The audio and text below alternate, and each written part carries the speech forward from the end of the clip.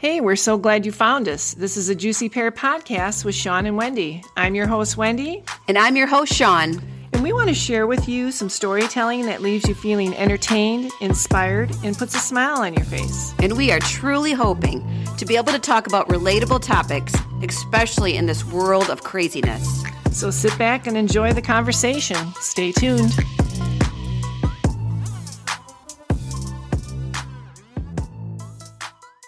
Excited. I have a great friend on here, the awesome, the wonderful Laura Eckert. She wrote Just Another Girl's Story. Hi, Laura. Hi. Thanks for having me. Hi, Laura. Hi. Thanate for being here with us. We appreciate it. We are so excited to have you on. So this morning I was thinking about it. Okay, I should back up. So last night, Sean and I, or 2 nights ago, we went out and Sean just got done reading your book and she had your book. I left the book at the Bar and Grill of all things. So yesterday I'm like, oh my God. So I ended up getting the book and I'm like, I don't want to lose your book. It's been a little bit since I read it. Sean just read it, but I can tell you when I read the book, I was riveted. I could not put the book down. Mm-hmm. We're old friends. But I remember some of the stuff that happened when I was reading the book, but it was just so cool to know you and then knowing that you read this book. It was cool reading it. It was many years in the making, and I can't tell you a specific time when I started writing in a notebook for a future time that I wanted to write the book, but I remember vividly when I decided to actually get it done. I was driving down. So right now I've been remote since March. I haven't been down in Milwaukee. I work from home, but I used to commute an hour each day or 2 hours a day. And so on my way, I was listening to K-Love, which is a Christian radio station up here. And there was a woman who, she had the most remarkable testimony. And it was about a grandmother trying to talk her granddaughter into not having an abortion. And it ended up being that she didn't. And she just shared, how wonderful her daughter is and all the blessings and how grateful she was. And so right then I'm just like, oh my gosh, this is God telling me to finally finish what I needed to do. Yes. And so that very weekend, I just went right at it and just started writing the rest of the story. I think things like that happen for a reason, and you were meant to hear that testimony because that's very powerful. And that in turn kind of set something in motion in you, like, okay, I have a powerful story. I need to write it down on a notebook, on a napkin, whatever I need to, I need to get those little flashes of insight. And I'm so glad you did write this book. I should probably tell everybody about how we met and that. Yeah. Okay. So my dad and her dad, Jim, were like best friends. So my parents owned the summer resort. Her family, would come many times, all the time. They were all over, when my dad would have parties or just get-togethers, picnics, everything. So her dad would be there, her stepmom, her kids, it was just so much fun. And, my dad and your dad would be on the guitar. Her dad has passed away as well as mine. And I think Jim passed away. Was it November? I don't know. And then my dad passed away, it was 4 months later. And my mom had said, she had told me that Dad would say, I can't believe that, Jim has passed on. It really, really bothered him. And it's just kind of ironic how he passed away shortly after. But, I know they're looking down at us and they're proud of us. And yeah, some of my favorite memories, because, you read the book. So, that my childhood and my upbringing it wasn't normal. I always have so many great memories of being up in Tomahawk and the carefree fun that we had, even our little modeling sessions that we did. I mean, some stuff and then I listened to one of your podcasts regarding the paranormal. Yeah. And when you talked about that underground ice, I mean, I remembered it as if it was yesterday. It was really, we were so scared. We're like, oh my gosh. I think we made more out of it. We had to, but we were young. Yeah. Wasn't that crazy? I mean, the water under the ice sounded like some sort of whale or something. It was crazy and it was loud. And it was just, I remember that. Remember when my parents would have you guys all over for New Year's Eve? We'd have this huge New Year's Eve party. So, my dad would shovel snow off the lake and then we'd have, we'd ice skate at night. Yeah. And sometimes you would hear, because there's a strong stream underneath the lake there, the lake running underneath the ice would make this weird sound. I mean, Yep. it was loud too. Yeah. Yeah. So, okay. So your book is called Just Another Girl's Story, a memoir on finding redemption. And okay, so it is about sex addiction. So if you want to kind of get into that a little bit. Yeah. Yeah. So my parents divorced when I was very young, and we moved from a very little town called Mapleton in Wisconsin to Milwaukee, a big city. And we lived with my grandparents. And for the most part, for the many years, we had a pretty good life, even without my dad. And I loved Milwaukee. I still love it. There's just so much history, and it's just a beautiful city. But when I was just leaving 8th grade, my mom fell in love with another man, and they got engaged, got married, and then we had to move out of Milwaukee into a small town, and it's called Oconomowoc. And I was devastated. I was absolutely devastated and numb. And right from the get-go, I had an attitude. And that book could be tripled with all of the different things that happened in my life. In fact, when I started back into it and we're at the computer, I'd take a moment because I'd go off in this big tangent about, my stepdad being a jerk or, all these different family things and I said to God, God, help me to just put in here what needs to be in here. Right. And so more than half of the book got deleted. I said, I'm not going to drag anybody through the mud. That's not what this book's about. But at any rate, the stress that I had, the anxiety and all of that, Sean and I, my husband now, 31 years, we just kind of gravitated to each other and found comfort in that. Right. And it became habit. It became an addiction that obviously got me in trouble several times. So you don't think about teenagers being addicted to sex, but I mean, I'm testimony that does exist, unfortunately. Well, you're not going to find any judgment here. We think it's powerful to be transparent and tell your story. And it's an amazing story. And it's a beautiful one because you and Sean are still together. But I remember when I was reading some of it, I won't say any of the characters, but I kind of knew who you were talking about. Yeah. So it's like, oh, okay, I know who you're talking about.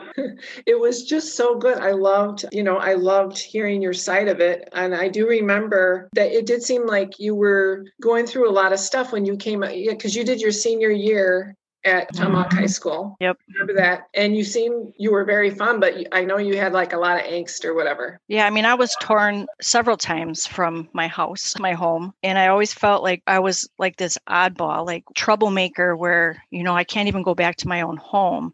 And like when you have that in your psyche, there's a lot going on mentally. You're like, oh my gosh, I'm such a loser. I can't even see my sisters and my brother. And, it was just, I hid a lot of it, but it was a very chaotic time in my life for sure. Yeah. And honestly, the times that I had with you and like the times that I talked about where, of course, drinking was involved at that time where we had parties in the wood and stuff like that, that I think is the only way that I didn't hurt myself. Well, yeah. I mean, you had to, escape from it. There had to be an escape because it wasn't fair what happened to you. It's, it's not when you're in your formative years and you're forming, when young people are forming their personalities and things, that's probably the worst time to have something like that happen because I hear kind of the crack in your voice. I mean, to this day, it's a, it affects you. It's a part of you. There's like a crack. I mean, and you can, close up the bridge and you can overcome it, but it's a part of you, Yep. I don't talk much about my past because I've gotten to a point where it made me who I am today. I thank God, honestly, for the mission trip work that we did, because where I write in the book about that amazing church is really where I was moved to finally forgive myself. Yeah. Where is this church at? Is this the one in Milwaukee or? No, this was down in Arkansas. Okay. And it was, as I said in the book, it was so stinking hot that day, and we didn't know what to expect. Being Catholic, raised Catholic, we're kind of a blasé kind of mass kind of thing. And so when we went into this church and we experienced this vibrant, very animated people, it was that right there in itself was shocking. But then when the pastor started talking, it was as if I was the only one in that church when she was literally talking to me. And I'm like, oh my gosh, I cannot believe this is happening. And I walked out of there and I knew that I couldn't ask anymore for forgiveness. I was forgiven. Absolutely. Oh, absolutely. Yeah. I mean, that's why you were there. You probably were the one that was supposed to get that message. You know, I really feel that. And I just, I think I commend you for telling it, because you're helping people now. I can guarantee that there's people in a similar situation, maybe going through, a child going through divorce or abortions. Yeah. Yeah. I mean, they're going through and they're probably feeling the most alone in the world. But I can tell you, never lose hope. There's always hope. There's always and joy as well. Hey, Laura, have you been able to mentor other couples or other young ladies come to a crossroads about having an abortion? I've had 2 separate situations, actually 4, but 2 real close ones. One of my staff members came to me after she read my book, and we talked for more than an hour about forgiveness and redemption and letting go of your pain and your struggles. And so I helped her, and she months later told me that the words that we shared together were very helpful. And there was another person who we had a book club, and her daughter had just had an abortion. And as a mom, she didn't know how to deal with it. Now that's new territory for me. All I could say to her was that let her know that she's forgiven if she's asking for it, and that she can't continue to go through life feeling shame and regret because what's done is done. You can't change it. So then don't let it destroy your life. Yeah. So, and I don't think God would want that either for the rest of your life to be, down on yourself I mean, you're alive for a reason. He wants you to be happy. Yep. Well, are you going to write another one, Laura? Well, here's my problem. My problem is I have so many balls in the air all the time. Yeah, I actually have 3 books that I started. One is about the mission trips. Another is more guts to Just Another Girl's Story, more substance to it. And then a book about abortion, like the fight against it, where, adoption and, going down that road or keeping it. I kept it and I made it happen. Yeah. And you have a beautiful daughter. Can I say her name? Yeah, sure. Yeah, beautiful daughter, Kayla. Yep. So you just have Kayla. I also have a son. Yep. Keenan. We had him in Canaan. We had him in Colorado. Awesome. And then how many years have you been married now? 31. Fantastic. 31 years. Yep. Awesome. Yeah. I mean, it hasn't been roses.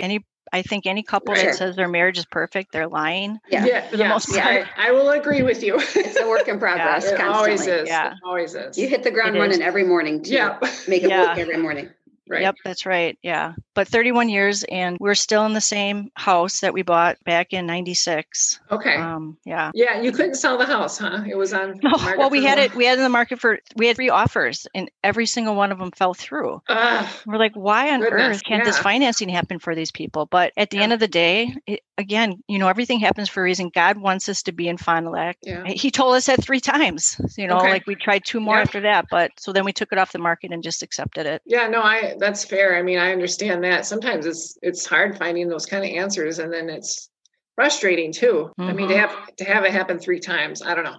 Yeah. You're like, okay. Yeah. Well, everybody, her book is called Just Another Girl's Story, a memoir on finding redemption. It's a powerful book. Laura, where can anybody get your book and purchase your book at? Yeah, for sure. Amazon, Barnes and Noble, all of the big places. Great. Online. Yeah. Fantastic. Awesome. Great. Yep. Just Another Girl's Story by Laura Eckert. Yeah. It's been a pleasure talking with you. Yeah. Same here. Yep. Nice to meet you. Same here. Thank you. Hang on after. Okay. All right. So Just Another Girl's Story, everybody. Pick it up. And this is a Juicy Pear podcast with Sean and Wendy. Thanks for listening. Thank you.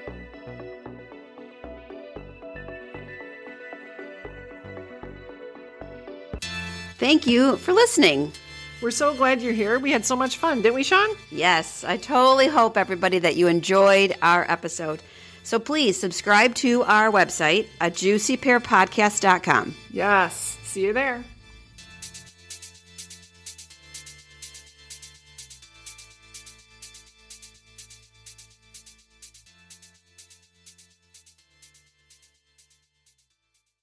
Hey, I'm your host, Wendy, and you just listened to another episode of a Juicy Pear podcast. Thanks for listening to the show. I really appreciate it. And I would love it if you could subscribe, rate, and leave a review. Each week, I have new content, and I love talking with creatives. Tell your friends and family. And if you're feeling led, hey, you can buy me a coffee on ajuicypearpodcast.com.